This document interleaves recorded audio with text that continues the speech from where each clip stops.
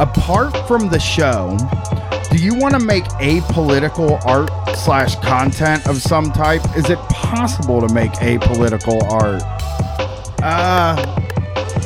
Yeah, like I do that. I do the POD cast, and I feel like all of the mini-series are that, and I have outlets where I can do stuff, but also like me and Brett, the political content of this show just seeps into it. We don't ever sit down and think I'm gonna make a really good political point on this show. You know, it happened, or points happen. But yeah, I think it's possible to make apolitical art. I don't know, maybe it's not, because I wouldn't say what I do on the POD cast is apolitical. It's just not specifically political. But I get my stuff in there. I think that if you have some kind of political feelings, if you care how the world is and stuff like that, then no, you probably can't make fully apolitical art, I guess. Yeah, I don't know. I feel hamstrung a lot of times by the political label. I would love to be able to create and do something free from that. There's also a lot of guilt inside of me that builds up because I feel like I have a duty to raise awareness. So yeah, like Brian said, maybe I wouldn't be able to avoid that.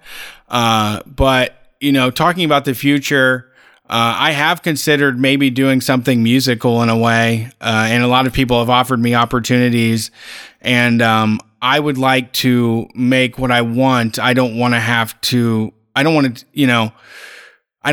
have it decided. I do feel, and even the show has fallen sometimes I'm like, we don't even do a political show anymore. We just like bitch about regular life all the time. Yeah, I don't think we do a ton of politics on the show, but I do think that the stuff that we're talking about is, right. I mean, when you're talking about work and workers and stuff, and especially if you're taking like a left perspective, I mean, that's pretty political, because they don't talk, oh shit, sorry. I mean, they don't talk like that. Does that make like that? It's not even expected that leftists would talk about work and stuff like that, even though that's like almost what being left is considered, is that we think about class and stuff like that. But like, I just think that when you're talking about class issues from the inside and your experiences, and other people are relaying their experiences, I think that's political. But we have tried to we're not toning down the leftist stuff. It's just that me and Brett don't not understand, but as far as like paying attention to what Joe Biden's doing and shit is just, I don't think we should have ever been doing that, basically. Yeah. The racehorse stuff, the election politics, in a way, I mean, even like when we started doing Twitter and stuff, I had so many jokes. I would wake up every single day and read the news and make jokes, and now I just don't think it's funny anymore. I can't bring myself to do it. I don't know why. So it's changed inside of me, but yeah, I don't know. I think we like goofing off. Yeah. A lot more than people would give us credit for. But, I want to do a funny show. From the first goddamn episode of this show, the goal was to be funny. It's always been to be funny. Yeah. And, I mean, I care deeply for, working class people and marginalized people. And like, I'm glad. I think the call-in show gets all of that stuff on the air. And I like that, because it also, if me and you are left to our own devices like we are the Basement Show, who knows what the fuck we're going to talk about. Right. We're going to talk about whatever, but that call-in show keeps us on task. And I think that's good. I agree. favorite places you've been out on the road, and where are you looking forward to going when we're all able to go again? My favorite place is LA. I also like Milwaukee and Chicago and New York, but I'm looking forward to being in LA again. That's always what I'm looking for. It's the West Coast. I like Seattle, Portland. I love that whole West Coast. I wish I lived there, but I don't. Yeah, Seattle's a big one for me. I think that's a great city. Milwaukee also is top notch. Where I don't know. I'm trying to think of. Milwaukee's great. I mean, if you've never been to Milwaukee, I would recommend, even if you're close enough, you just take a trip there and spend 3 or 4 days, because it's like Pittsburgh in that there is a real fucking palpable culture there that you don't get in a lot of other places. You can just fucking feel cheese curds and all that shit. And it's the same thing with Pittsburgh. You go to Pittsburgh, you go hang out in a bar, and they have fucking sausages and pierogies at the bar. And I like places like that. Yeah, I was going to say Pittsburgh actually is one that I love. I was talking to somebody about it recently, and there's so much to get into. They have an incredible amount of museums. The city is built on all that water, and that you go through that hole in the mountain, and then all of a sudden you're in Pittsburgh. Pittsburgh is a great place. We stayed in a horrible spot, but I liked Atlanta a lot. We did a lot of walking there and sightseeing. I love Atlanta. I mean, I didn't like Atlanta the first time we went and did a show there. I hated it. But then the second time we went, when we were with Tom, and there were people taking us around and showing us cool shit. I mean, Baltimore's a great city. I haven't been there in so long. We should do a show in Baltimore. We have to. Baltimore. Yeah, I'm trying to think of where I don't think there are a lot of places I don't. Kansas love. City was really fun. Kansas City. I mean, I think the most part is that there's so many places you would never visit. Kansas City is on the map.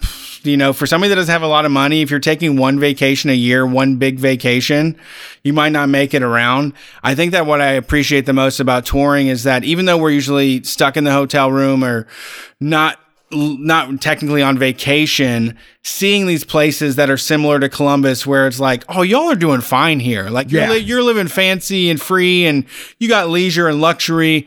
You're cool. Everybody thinks this is a piece of shit place, but y'all are rocking. Yeah, that really was the big thing with Milwaukee. When we first went there, it's first of all, this city is fucking beautiful, and they haven't decimated it. They haven't cut down every single tree. It's a lush green place with a fucking lake and a baseball team, and it's just got everything that you would want in a city. I don't know why baseball team means something, but there is I think about, because in Columbus we have the Columbus Clippers, which is a AAA team, but people I don't think people get into them the same way they do a pro team. I think you really need a pro, because the fucking Clippers will win whatever their version of the World Series is. It's nobody knows. They don't get no parade or anything like that. They just get a vinyl, a vinyl tarp thing that says we won, and then it'll say they won the past 3 years or something, and you're oh, okay. I think it's called the Governor's Cup or something, and you're just oh, good for you, the Governor's Cup. Most of the time, back in the day, people would go see the Clippers just because they were the Yankees farm team. So if somebody got injured before they came up and played in the majors, you get to go see them play for the Clippers. And that was when they were really popular. They were popping off. Yeah, I got to see old Dale Strawberry. Yeah, John Rocker, that's a problematic one. But I remember everybody in town being I got to go see John Rocker. And it's he's racist. Though. Yeah, he sucks. He's a bad guy. Carol, we know Carol. Yes. What snacks or drinks does Brian consume while walking? I do the same shit every single day. I will have either a Granny Smith apple or a banana. 99% of the time banana, but I love a Granny Smith apple. And I've really fallen in love with eating an apple while you're walking and then just tossing the core. Yeah. You know? Like, Old school. yeah, It's like running a stick across a fence. it does. It's eating an apple while you're walking, and then, you know, kind of it's like whenever they would show like a redneck of some sort and they would be dirty and they would be dragging stuff behind them as they walk, there's always an apple in there. Yeah. So I've been really into that, and I like Granny Smith apples. We hadn't had them in the house for many years because Gwen hates them. She don't like them. Like she thinks they taste bad. So does my wife. And Gwen eats apples every day. She likes Honeycrisp. So I eat Granny Smith and then a crunchy peanut butter Elevation bar. Oh, From Aldi sells them, but also the crunchy peanut butter Cliff Bar is good if you don't want to go to Aldi. Not in a way that like Aldi's bad. It's just there's no Aldi real close to here. It's like a 20-minute drive to whichever one. So, you know, I don't have that. And a quarter of a cup of cashews. Oh. Every day. That's what I carry with me when I'm on my walk. And I eat all three of those things over the 6 hours that I'm walking. And then I stop at a Starbucks and I get a venti cold brew black and I drink that. So that's my new method. And I probably have said this on the show. I don't remember if I have or not, but you're just going to have to hear it again. My anxiety level, like my panic attacks, have like leveled off almost. I mean, it happens sometimes where I'll feel real good or whatever, but I haven't had a panic attack except for yesterday. But for like, since I started eating right, I only had a panic attack yesterday because I felt like we didn't have any money, but we weren't really all that bad, but I just kind of felt that way. I get like really irrational. You don't say. Well, no, it's all changed though, right? Like I'll just say where I was at and then you can, you know, people can say what they want. I had $390 in the bank and Katie doesn't get paid for till not this Thursday, but next Thursday. And I just melted down because I had decided that was broke and that we were going to be struggling for money for a week and a half. And when I tried to rationalize it to myself, basically what I said is, if you had $390 two years ago, you would have been fucking ecstatic about that amount of money. You know, like that wasn't a small. That's not like broke. No, it's not. You know, but like I have changed my I will sometimes just decide that I'm broke. It doesn't matter what's in the bank. There'd be $800 in the bank, and I'll just be like, I'll just be like, oh fuck, man, like this week I was like, fuck, man, we got to get a grill. We got to do this. We got to do that. You start naming all these things that you might have to do in the future. I don't know. I have such bad problems with that. But I think eating right has leveled out my anxiety a little bit. That's good. Yeah. It's amazing. It really changed a lot.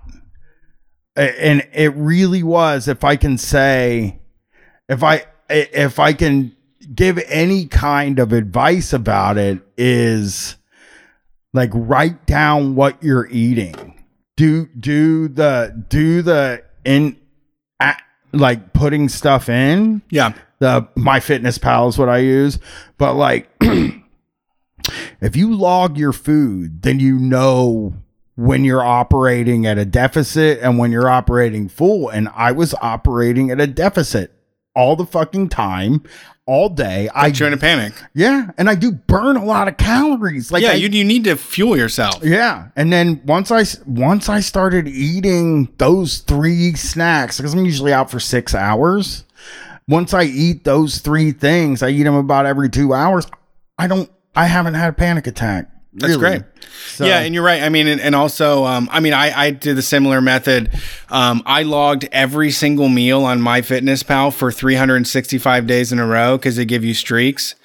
So I did it for one entire year, and now I don't have to do it anymore because now having figured out when I'm eating enough or when I'm doing bad, or knowing how much, what the nutritional value of like a fucking scoop of sour cream is, or a handful of cashews, all of that stuff is all information, and that takes away all the mystery, and that takes away the anxiety of like, did I eat bad? I don't know. You just don't know what you did if you don't track it. And you don't, like for me, it was like, so now I have a 650 calorie breakfast every day. Yeah. Because I burn 3,000 calories every day out walking. And I just, for some reason, like now I feel great. I feel happier than I have in a long time. But also like not having constant anxiety. Being able to have my psychiatrist appointment the other day and it being 5 minutes. Now it sounds like a waste of money, but it also meant that like I wasn't in crisis for the first time in a while. And my last two, my therapist has noticed I'm not in crisis anymore. I haven't been in crisis. So I guess like I've just changed it. I'm changing how I think about eating. And it's really helping me out. So makes me feel good. Do you guys have any heroes besides James Hetfield for Brett? Is he Brett's hero? If all the shock jocks had a Royal Rumble, who would win? Brett, do you have any heroes? I'm not a hero guy. Yeah. I think I admire talent. I think James Hetfield hasn't, he's obviously written some stinkers in his life. But I do think he has an incredible pen. Like, I think that his lyrics really are a big driving force of that band and what makes it relevant to so many people. So for me, it really comes down to writers, performers like that. Townes Van Zandt is another guy that I love their writing. And I don't know, I like a lot of the country guys, I guess. I feel like Hetfield, and I feel like, I don't know if this is true. It might not be. It might be Kirk Hammett and Lars, but I think that like James Hetfield doesn't only sing about metal shit. Yeah. And I think that, hey, look, I don't know what he's singing about sometimes, but I know it's not just about the devil or being mad or any of that stuff. It's really like he sings about a wide variety of things. And that I find impressive for a metal guy. Yeah, I would say I'm trying to think of who I looked up to.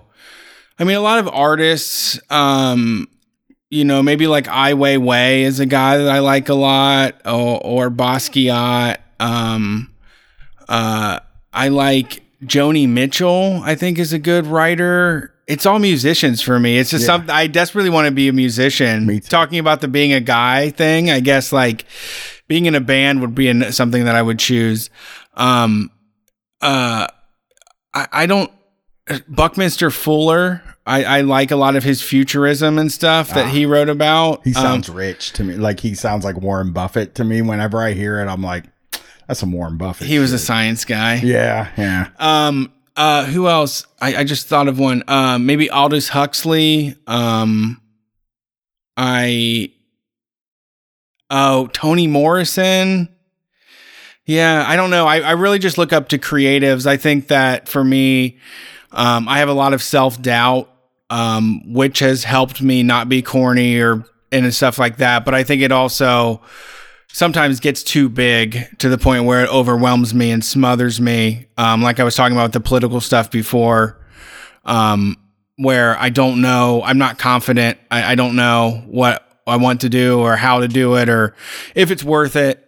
So, people like Nina Simone, people that just outwardly created and made their own way, I think You know, that's the punk shit to me, is just people that the world bended around them. I think that's what I admire, is like the people that made their own way and being who they are without compromising. Yeah. Yeah. I think my heroes, just, I like musicians too, like, but it's the ones you would think that I would like. I mean, I admire Omar Rodriguez Lopez and Cedric Bixler Zavala from At the Drive-In and the Mars Volta. I think they kind of are like weird dudes or whatever, but I also think like they put together some pretty special shit. Yeah. You know, like those first few albums and At the Drive-In are just, I mean, that's really good shit. I like Korn. I think of the guys in Korn. I don't think they're like really cool guys or smart guys, but they're still playing arenas. Yeah. You know, that's impressive to me at the very least. And they have their shit together and they're still making stuff that's good. So yeah, I think for me, maybe even drilling down more, like Fat Mike from NoFX with like Fat Records and all that stuff, or like Discord, a lot of those indie labels and the people that just made their own scene and figured it out without like big money contracts. That's the stuff that really inspires me, or that makes me feel like I'm not alone, or that like I'm doing something here that may not be mainstream, but you know, I can't deny all the people that are supporting what we do, you know? Yeah. Discord is a really good one to bring up. I mean, they maybe weren't heroes of mine when I was growing up, but over the years that I've been working with you and doing this stuff, and you know, I've read a couple books, and I love Minor Threat. It was a band I would never give a chance because they were straight edge. When somebody told me they were straight edge and they didn't do drugs, I was kind of like, fuck that guy. I mean, who cares about him? But then when I heard it later in life, and I heard the just raw teenage like angst in it and anger, it was really good.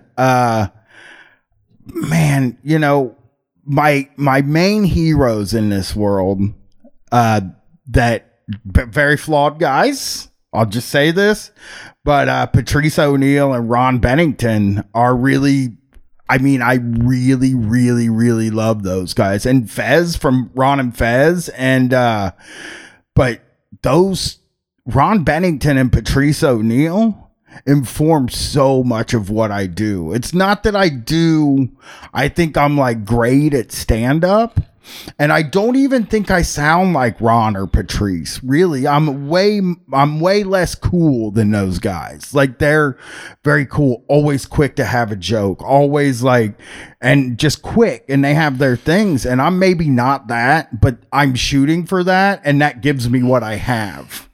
You know? Yeah. Like, so I'm not making it to what they are, but whatever I have is my synthesis of what they did, and I feel like I'm just doing what they did, and but it doesn't come off like I'm doing what they did. But Ron Bennington, I know I make a lot of jokes about shock jocks and shit like that. I think that guy really is one of the great talents of comedy. Period. He's just, and Howard Stern was always really big for me. When I was a kid, I listened to Howard Stern when I was fucking 15 years old, which is crazy because it's just not a show for 15-year-olds. Yeah. Yeah. So those are my heroes. If all the shock jocks had a Royal Rumble, who would win? You know, that depends on what you're asking, but if I gotta say, like, just fighting wise, Bubba the Love Sponge, because he's the guy that fights. You gotta get him over the ropes too. Yeah, that's true. Bubba would win. I can guarantee it. I mean, he recently on his show got punched out. Like, he has a cage. He has a cage called the Bubba Gone in his studio, and sometimes he'll get in an argument and then they'll agree to fight and they'll just go in there and punch the shit out of each other. I saw the fucking picture of his face and I was totally shocked that a guy would do that for radio. What's the best kind of M&M? Well, I love peanut, but caramel came in and it's just, they're good. Caramel. I like the pretzel one a lot. But my special magical cookies, I use the fudge brownie M&Ms, and they're fucking great. Oh my God. I've never even had those. Purple bag. Is it soft inside? No. Oh. It's like hard chocolate, but it tastes more like a brownie than like that chocolate. You know what's crazy about me? It's like, I really, really, really don't like crunchy treats. Like, that's why caramel is the one I like, because it's soft. It's not anything to do with my teeth. All of the snack, I don't like crunchy snacks. Don't even fucking, and you know, you've made fun of me for this before, but like potato chips, I'm just like, oh, I'll just go get fries. Okay, I'll just go get French fries is what I would rather have than potato chips. And like all the candies I like are soft, like gummies and stuff like that. Even when I eat cereal, I pour the milk in and then walk away for a few minutes so that when I come back, it's totally soggy. I love one of my favorite cereals growing up. Just even thinking about what it looks like is making me really hungry. What I would do is I would pour a bowl of Raisin Bran. Then I would pick out all of the raisins and sit them next to me and not eat those because I don't like raisins very much. I mean, I eat them now sometimes just because it's healthier. It counts. Yeah. But I would take all the raisins out. I would pour milk in. I would put like 3 tablespoons of sugar in it. And then I would leave the room for like 5 minutes. Let it marinate. And yeah, I would come back in that room and it was basically like porridge. It was just totally soggy cereal. And you know, that's why my favorite cereals are like Golden Grams, which gets real soggy, really good. Cinnamon Toast Crunch, which gets real soggy, really good. And Life. I love soggy shit. I don't like anything crunchy at all. I don't eat any crunchy snacks. I love crunchy.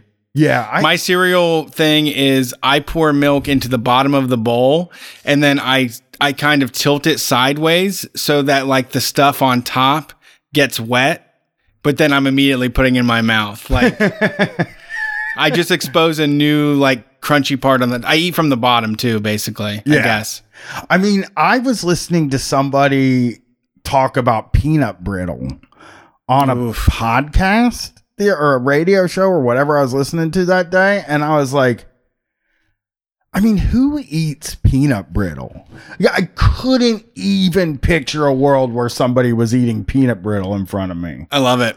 It's so weird. It's such a weird treat. It's something else. It's something else. It's such a hard thing to eat. It's just a hard thing to eat. I also like those Tate's chocolate chip cookies that are basically, they just cook the shit out of them until they're, I love them.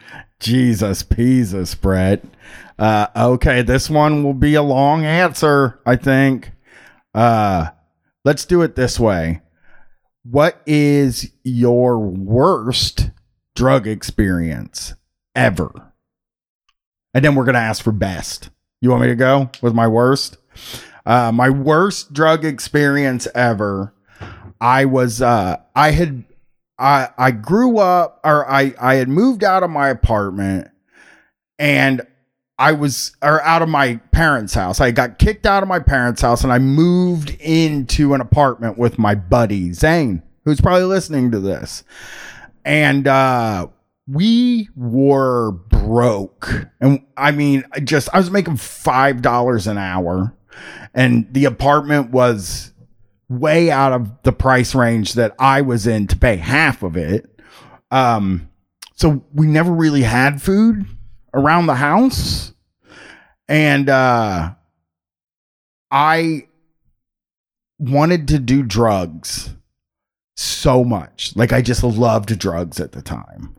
But weed's expensive when you're broke. I think you think about weed being like not too expensive, and me and Brad even have jokes about how the price doesn't really fluctuate at all. But I think so. What I did for this whole summer was I got a hit of acid, because acid was only $5. And then I just did acid all summer. And then the last time I did acid ever, I still want to do it again. But the last time I ever did was when I was 20 years old. I ate acid, and we were watching the Farm Report on this is how I remember. We were watching the Farm Report on TV. Ag Day is what it was called, because we didn't have cable. And it was like 5 a.m. and like the Farm Report was on TV. No. I was playing a baseball game on the PlayStation. That's what I was doing. And I was out. The guy had hit it, and then I was in the outfield, and I had grabbed the ball, and I was supposed to throw it back to the pitcher so that we could get on with the game. And I just kept like running into the wall, and the guy would fall down. I ran in the wall and he'd fall down. And like the dude I was playing with got so frustrated at me, and I just wasn't even having fun doing that. It just felt like the only thing I could do. Maybe like it was like you're controlling something. Something is under your control, and you're controlling it. And I just, after that, I got up and I needed to go in my bedroom, and I laid down and I closed my eyes. I don't think I fell asleep, because it is pretty hard to fall asleep on LSD. But like I closed my eyes, and I had them closed for a long time. And at first I was like seeing all these like sort of whatever the visuals are when your eyes are closed, just colors and shit like that. And I like had my eyes closed. And then for some reason in my mind's eye, I pictured a big pile of rotten fish, and I could see the faces of the fish, and they were like out on a sidewalk or something, and they were gasping for air. And it scared me so bad. And it was starting to get to be morning, and the light was coming into the room. And I tried to tape up a pizza box in the window, but the pizza box was like way smaller than the window. So I taped it up in the window, but light was still coming in. And I was like, I cannot have this light. I need to get rid of this light. So I ripped the sliding doors off of the closet, and I pushed them up against the window, and I just laid in bed for the whole day and was just scared as fuck. I was so scared. That was really the worst experience I've ever had. I've never been that scared in my life. Yeah, I'm trying to think. I was trying to think of one. You ever have anxiety, like air gets high and like get paranoid? Yeah, but it wasn't too bad, I guess. The worst, talking about being broke on drugs, we used to buy mini thins. What was it called? Ephedrine stuff. Yeah. So one time we had no money, but somebody had a bottle full of fucking diet pills, and we took a whole bunch and we were drinking. And then all of a sudden somebody tells me this joke, and I start laughing really hard, where I'm like, ha ha.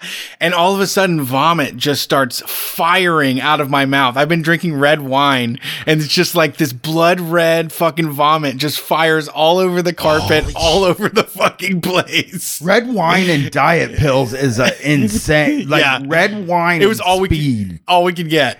Jesus, dude. That is a crazy. People who take speed. How old were you?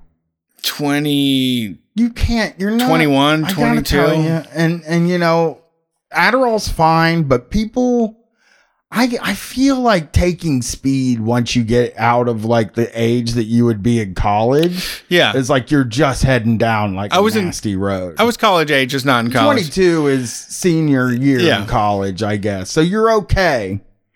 But on actual drugs, the worst one was that there was a lady that I worked with that bought an apartment in the same place. And it was like, wait a second, we live across the street from each other. So they would come over all the time. And she was in a wheelchair and we were on the second floor. And I had done mushrooms, fooled around with them, but I got a hold of some. I was like, hey, everybody, let's do mushrooms. And we're hanging out. And all of a sudden her boyfriend goes, who am I?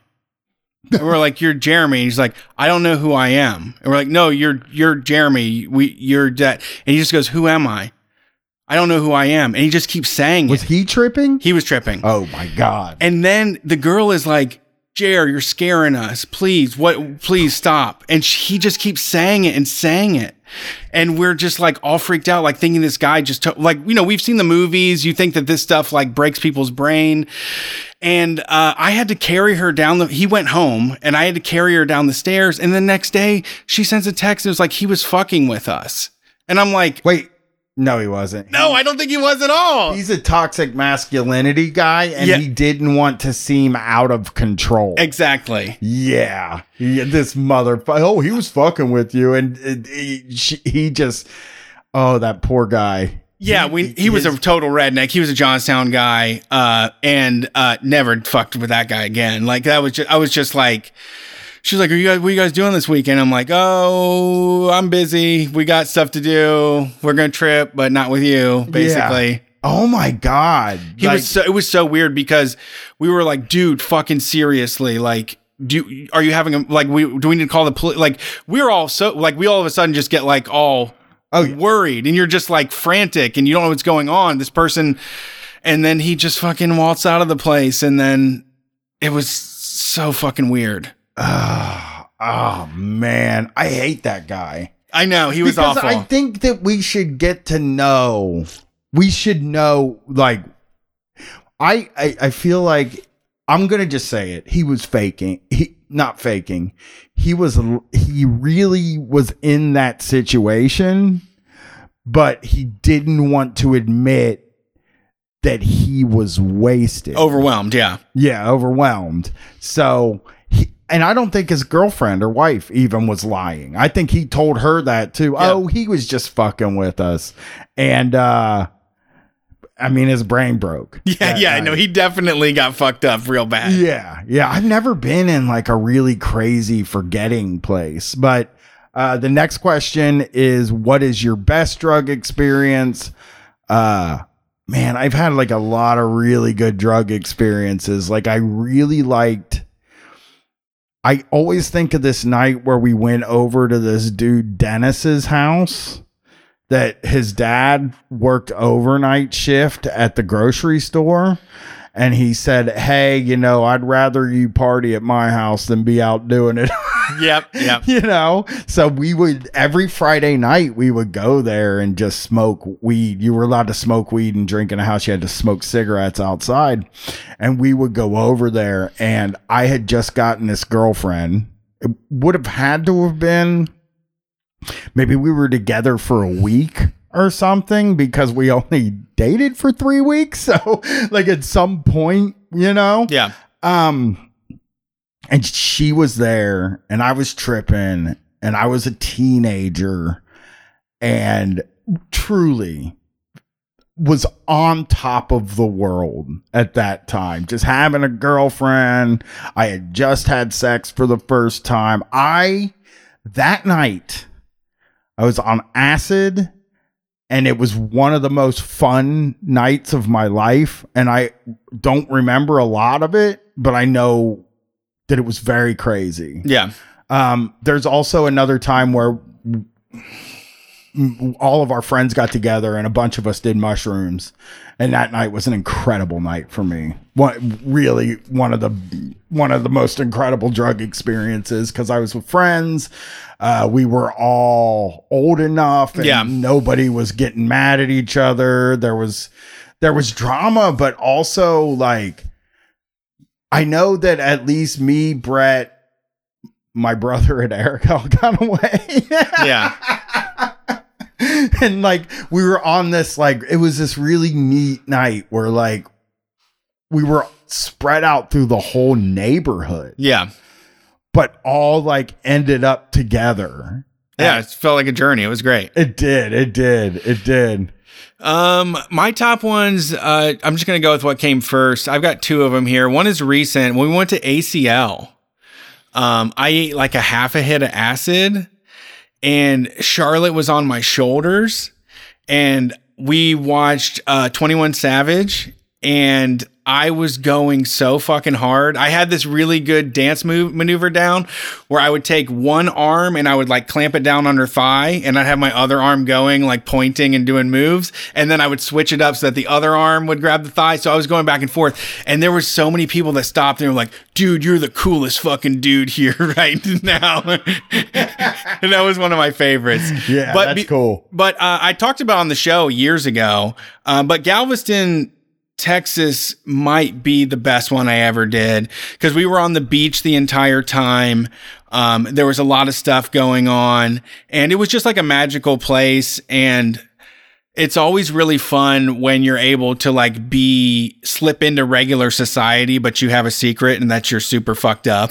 Yeah. And so there was people on the beach we were walking by. There was, I don't know. It was a really magical night. It was definitely one of the best shroom trips I've had. All right. Yeah. I walked in a fire. I almost interrupted a marriage proposal. That would have been beautiful. That part of the story is great. Yeah. Like if you were just going to be like, do it, man, or whatever, you know. C3P Dope 420 wants to know about my experiences at Woodstock 99. I think I've talked about it a decent amount. I had a lot of fun. I moshed to Limp Bizkit and ICP. I mean, I know you're on this Patreon already, but I did talk about it on the POD Patreon. I gave a full in-depth accounting of what I did. So movies or TV shows about work, and the person says, you know, what ones do you like, and what do they get right or wrong about the experience of work? I think they all essentially get almost everything wrong, but for a good reason. And I'll tell you why they get everything wrong, but for a good reason. You can't show people working on a TV show. It's just, you're not, The Office, sure, it is work, but every second of that show, they're having fun. Like nobody's really working or whatever, but I like The British Office, and I think The British Office got bosses right in a way that not a lot of shows ever did. It is The British Office. I got one. Yeah, Michael Scott. I mean, I know it's legendary here, but yeah, the Ricky Gervais version was way more on point. Yeah. It wasn't cheeky or fun or likable at all. It was completely it turned you off. It was repellent. You didn't like completely fucking repellent. I got a movie for you that I think probably even you would like more than me, maybe, but I remember seeing, and I don't remember a lot from it, but I remember seeing the movie Waiting and really digging that movie when I saw.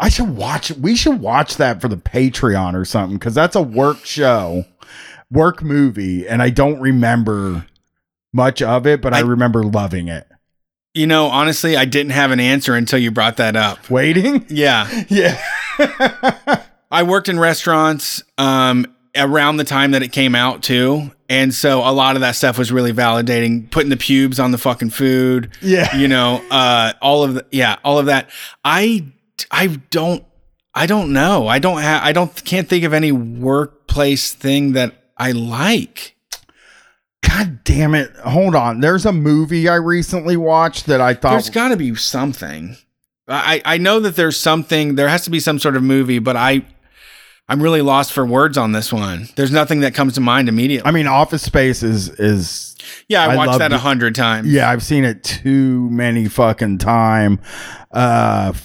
Waiting. Clerks is about work. Oh, I love that. Yeah, that Kevin Smith was a huge inspiration for my childhood. Yeah, The Hudsucker Proxy, which is a movie that I liked. Employee of the Month with Dane Cook. I remember liking that, but I was a dipshit at that time. Never saw it. Yeah. Yeah, I mean, basically to get me to watch, I think The British Office is the show that did it right. And it was like really fun to watch that movie. So I know that people have issues with Ricky Gervais, but he made like two really brilliant things, was Office and Extras. Yeah. I think. Okay. C is asking us to hear stories or bits from when we used to do stand-up, or maybe some deep cut audio or video of our stand-up. We don't have any of that. I know that. And I think we're maybe considering doing some. When things get normal, I think me and you should go shoot to try to do what we used to do and just knock out, because my daughter's 16 and you have weeks where you don't have Charlotte. So we could do stand up. My stand up was, I was just talking about this with my wife yesterday.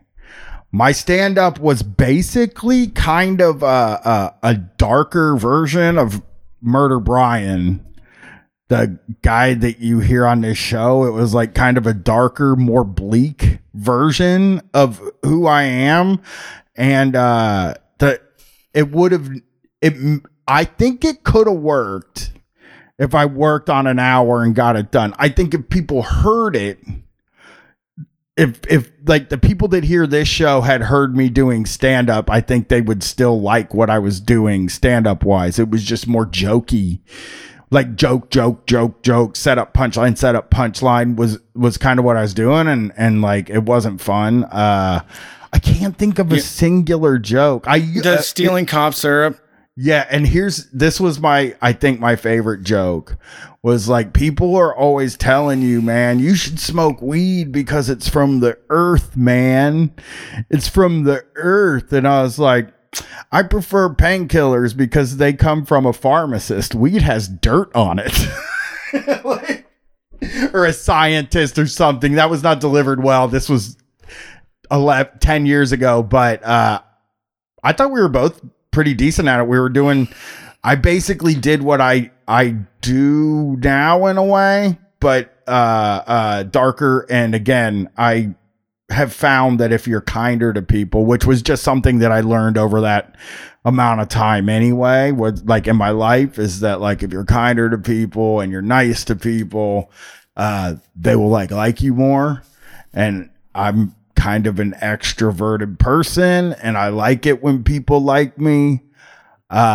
So I think I treat people a lot better and I'm a lot nicer than what I was doing.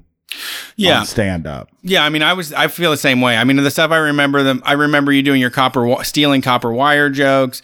Like I said, stealing cough syrup from your kid.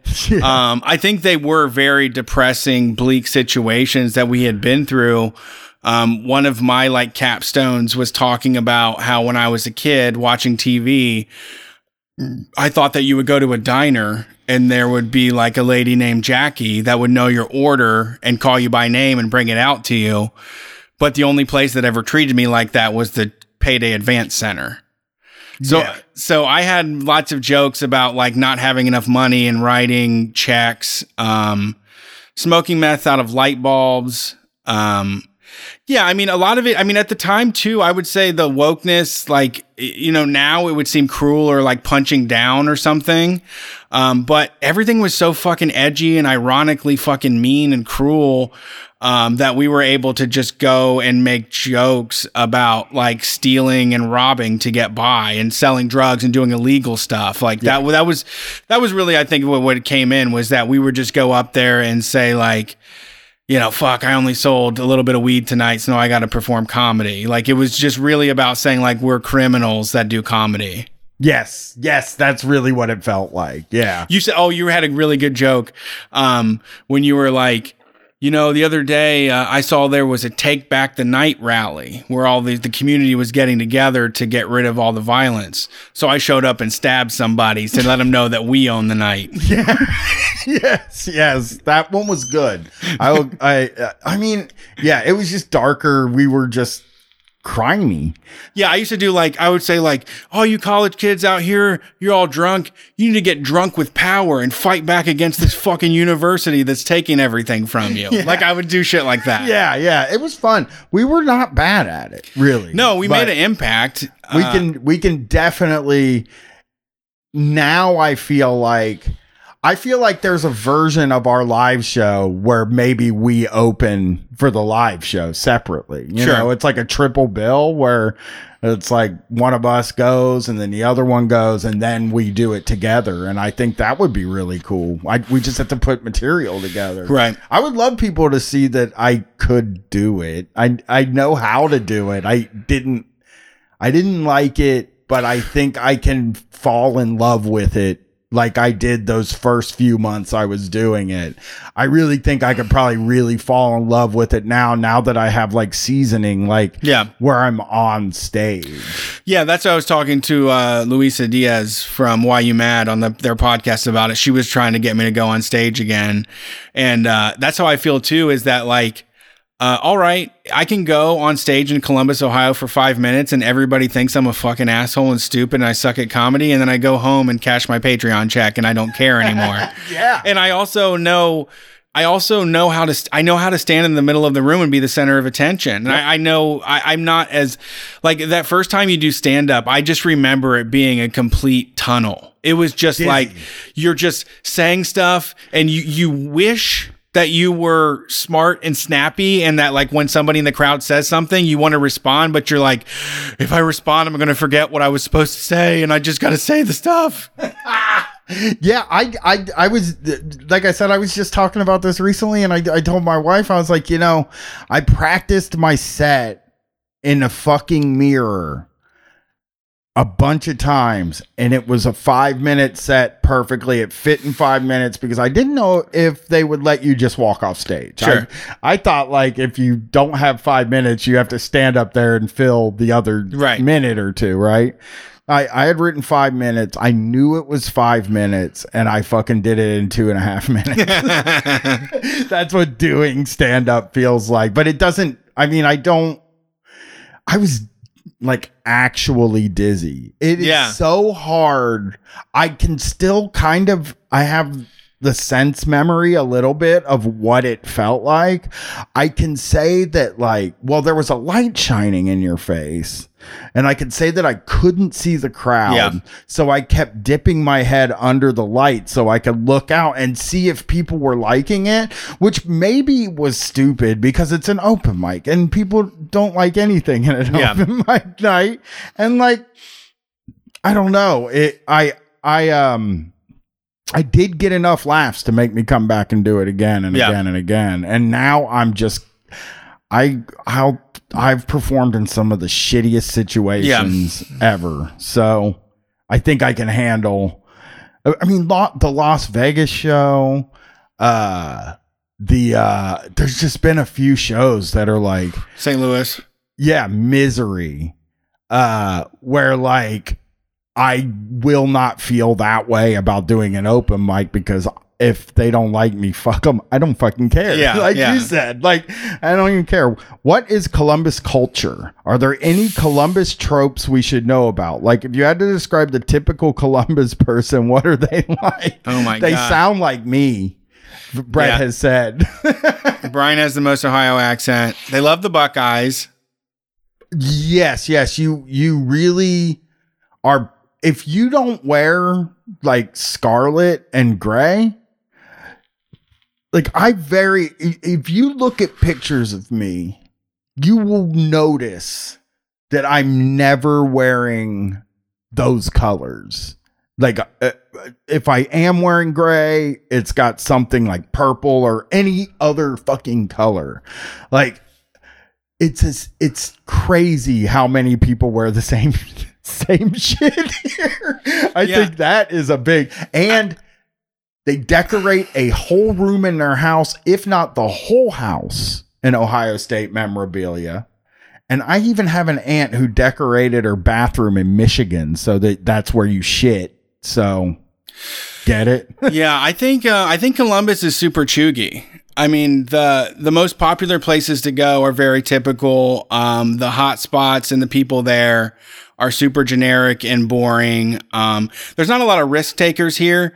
I feel like if I wear a pink shirt to like a show or something, I feel like I'm sticking out like a sore thumb because people wear gray. Okay. All the women wear those 3/4 length olive jackets that have like a drawstring around the middle. And then they wear that over top of a plaid shirt that's also 3/4 length that covers their butt. And then they put black leggings underneath. And then they have a pair of like riding boots. That's the typical woman in Columbus. Your standard guy attire is really low class. I mean, Buckeyes just or bands, sports shirts, cargo shorts, bad shoes, repeat. I mean, I mean, I feel like I look like an average guy, you know, like I'm a cool guy for Columbus. People think I look like Metro or something. Yeah. But then also you look at everybody that owns a brewery and they look like me. That's true. That's true.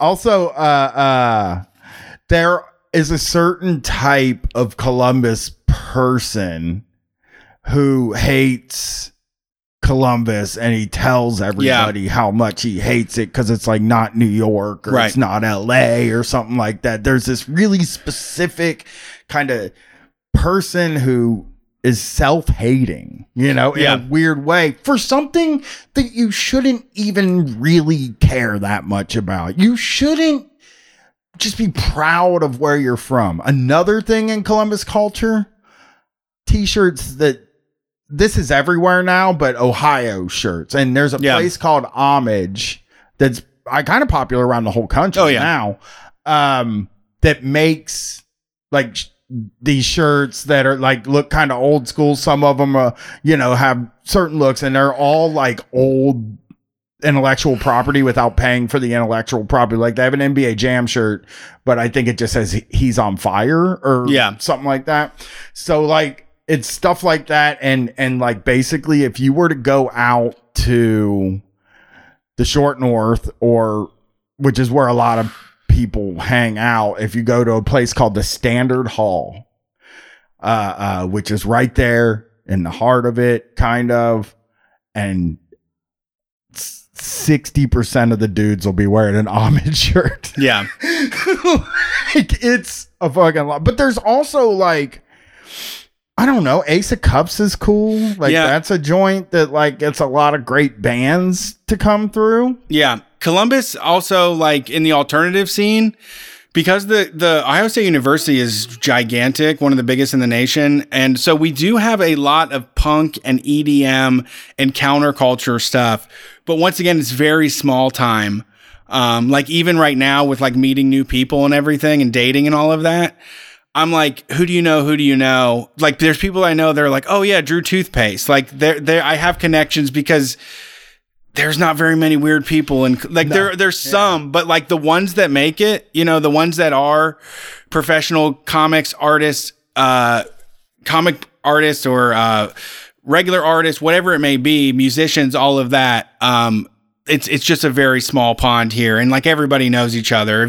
I always say, there's a class of punks that everybody evolved. Like when you were 20 to 25, you went to Bernie's Bagels, and whoever was there was part of like your graduating class of punks. And like those people you keep up with, they know everybody that you know. And it is kind of a, I've had friends that moved away that were just like, it's too inbred. Like I don't feel like I can meet new people or get away because everybody's at the same shows that likes the cool shit. And then you're also right when like went to Chicago is a huge selling point for people here. There's lots of people that are like, I gotta get the fuck out of here. I'm going to art school in Chicago, or I'm going to do this thing in Chicago. And then 6 months later, they come bouncing back. Like I can't fucking afford to live in Chicago. It wasn't fun there anyway. But if you do move to Chicago or New York and you move back, or LA, people like think you did something, which is kind of nice. Like you could make a living by telling people that you did something in Chicago. I have my stuff show up in a gallery in Chicago. Yeah. Go to the advertising agency in town and say, I lived in Brooklyn for 3 years and now I'm back. And they're like, oh, okay. We need it's cool. Actually. Yeah. So this part's funny, Brett. Brett seems like a bit of a gourmand, but Brian's diet is more mysterious. What is the culinary situation with Mr. Quinby? I'm a good cook, actually. I'm good at making. Brian's good at cooking food. I grill, and I if there is a thing that I like, I learn how to make it. I think is the way that I can say it. Like, you know, I like the Samoa cookies from the Girl Scouts. So I learned how to make Samoas at home. I learned how to make Swiss rolls, and like I just learned how to make stuff, and I do a pretty I'm competent at baking. I think is like where I'm great, and I can grill and smoke meats, but I eat what every American dude eats. Like I eat, you know, my favorite food is cheeseburgers. Like I am like as average as you could ever possibly be. I didn't try sushi until I was 39. So that's just me. So have you ever received good life advice? If so, what was it? Brent, you did the martial arts advice. I can't think of anything from somebody who was like that ended up paying off later in life. Just anybody who's Brett actually telling me that we will never make a living doing Street Fight until I admit that I'm a comedian and not just a guy that throws boxes around. That changed the direction of my life for sure. Yeah, I wish there was some. I mean, I don't know, maybe this is all I look for, but I feel doubted by most people. I feel that like for most of my life, everybody told me to be realistic about what I want to do and what I can do. So I feel kind of defeated. I don't have anything. Yeah. I really wish I mean, there was nothing. I wanted some. It's the same thing with like the heroes. There's just all of this is self-driven to me. If I had time to reflect in a journal, maybe I would find something else, but, fucking no, I just have to do this on me is how I feel. That's how I've always felt. Like no adults. I've said this on the show probably. I've said this to my therapist. I've said this to my wife. Like no adults ever talked to me like a person when I was a kid. Yeah. I never had somebody give me good life advice. Like they didn't give me any advice. They just told me to act right. Yeah, that's it. Yeah, get your act together was all I ever heard. Yeah, but I didn't know like what my act was. Yeah, I mean, when we went to that graduation party, we talked to that 20-year-old kid I talked to him for like a half hour or more and told him all the stuff he needs to know, like going forward. And I blurted out everything I would want to hear if I was that age. Too. But, you know, there wasn't that just wasn't happening. Yeah. Yeah. There was nobody that could tell me to do podcasting when we were back then. I mean, nobody ever even told us. No person would ever have said, I can't think of the person that would say, Brian, I think you should try stand-up comedy. That wasn't just some guy at work that thought I thought I was the funny guy at work. I always knew I was funny. Yeah. But like, I just thought I was the funny guy at work. Yeah. So nobody ever told me to try to do it professionally. What are your thoughts on astrology? Well, I hate to be mean about astrology, but I think it's bullshit. But I also think the Bible's bullshit. And I think Santa Claus is bullshit. I think ghosts are bullshit. And I don't think there's any life on Mars or in this solar system area that we live in. I don't think there's like alien people that like walk around. So I am as skeptical about everything as you can be, and I don't even you know, the news came out last week about those UFOs. You see that? And I don't care. I'm like not curious about where we came from. I don't think they're UFOs. I think they're probably, I don't know, a bird or some shit. I don't fucking know. But I just don't believe any of that stuff. So astrology doesn't work for me. I like astrology in that I like outside information to spark some sort of thought inside of myself. I think I've said this before, but it's the same way with the tarot. I find that maybe I don't know how much of that is like divine intervention, but I think that in times in your life, if someone puts a card in front of you and says, contemplate these thoughts, you can either say like, no, I got that covered. I don't think that's a problem. I don't think I'm jealous. I don't think I'm angry. No, I'm not. I feel fine.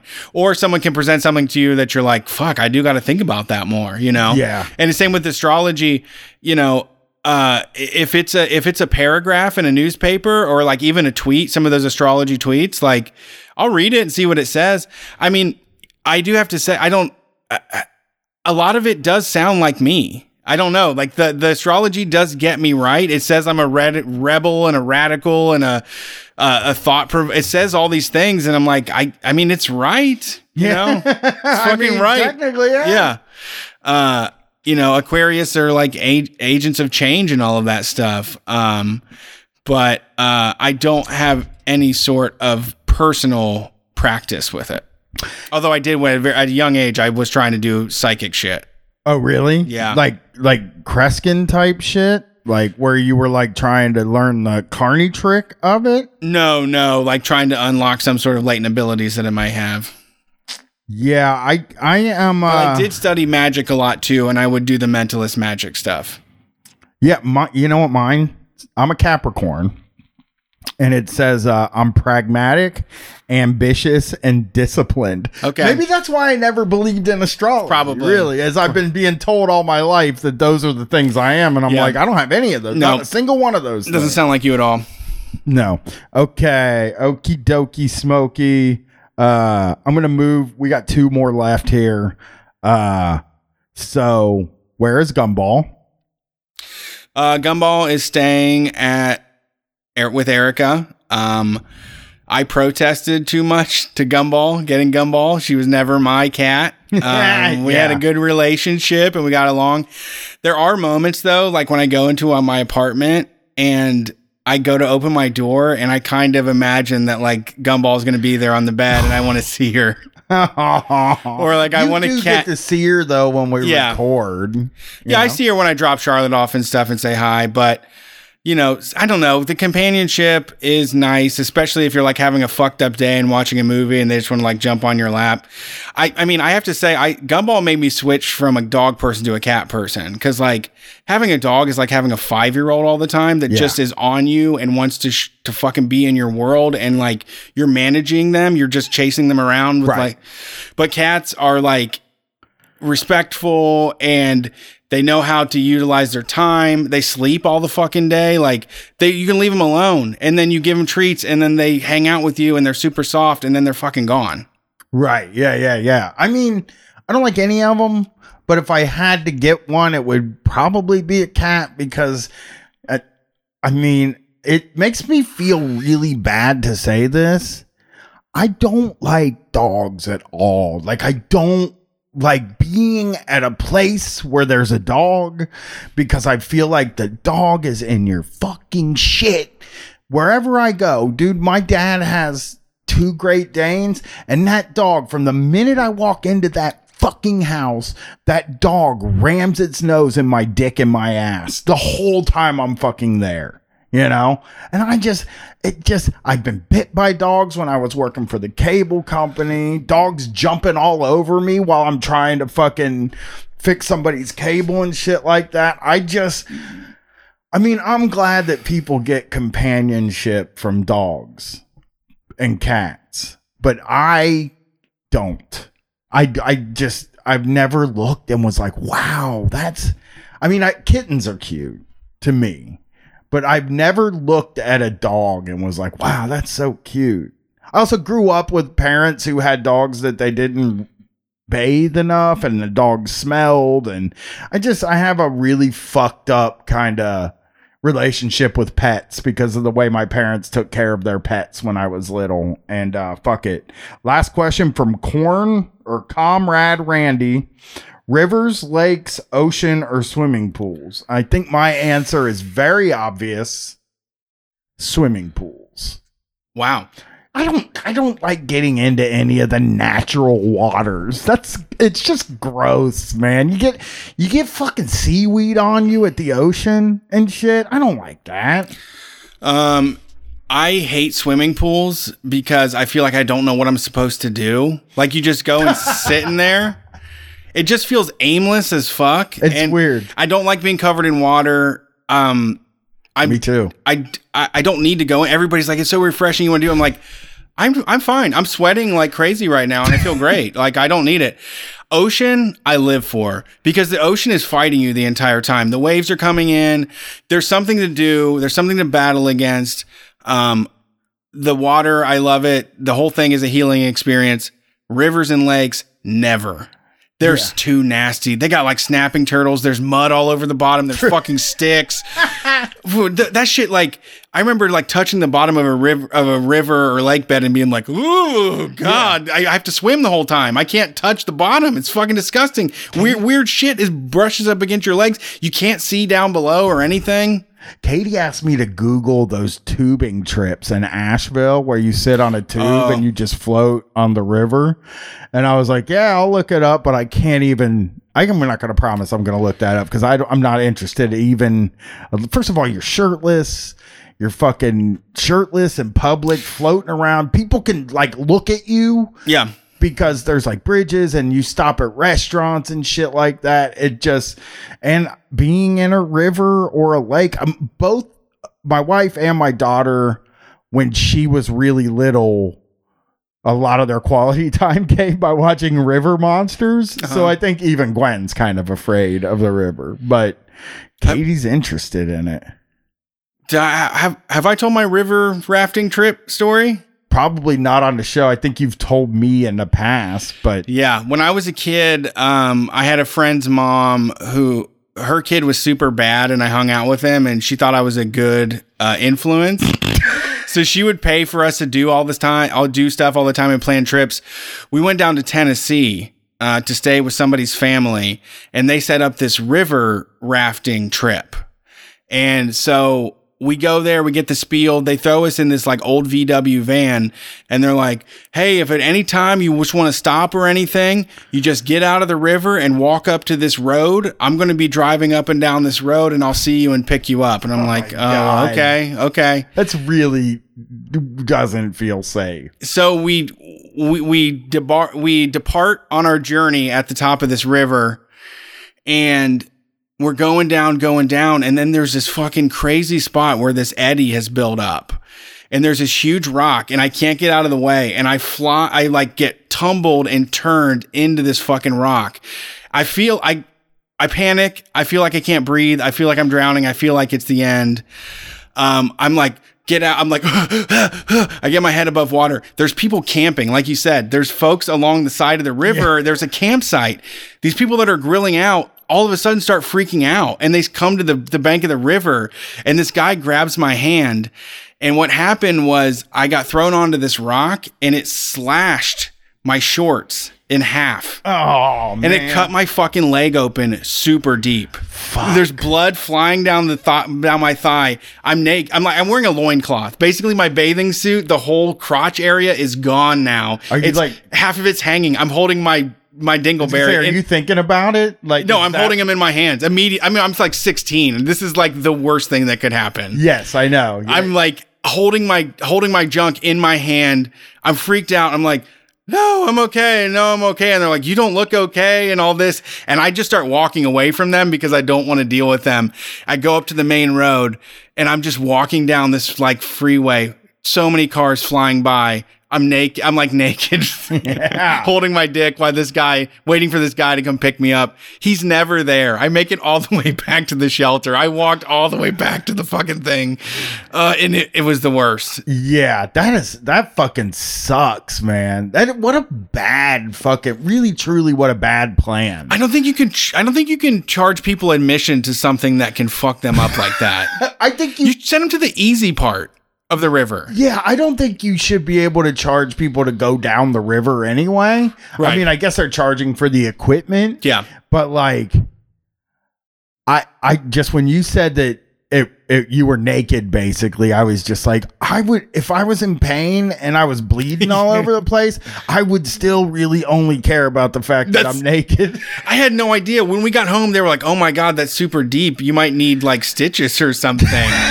And they put like butterfly bandages on it. My mom was so fucking mad when she saw it because she was like, you should have gone to the hospital. Like, this is a huge fucking gash. I think so too, but that parent didn't want it. No, God, no. No, you're fine. You're fine. You're fine. Yeah, your mom would flip on that parent, first of all. That would just be a whole ugly situation. That is fucking crazy. I mean, it's so funny how when you're 16, you're just like, if somebody sees my penis, they're going to make fun of it. They're gonna, hey guys, check this out. This guy's penis is out. It's smaller than average. They like thought, these people thought you were dying, and the whole time you were just like, man, stop looking at my penis, or don't look at my, just whatever you do, don't look at my penis. That lady saw my dick. That lady saw my dick. All those people saw my dick. No. This is the worst thing that's ever happened to me.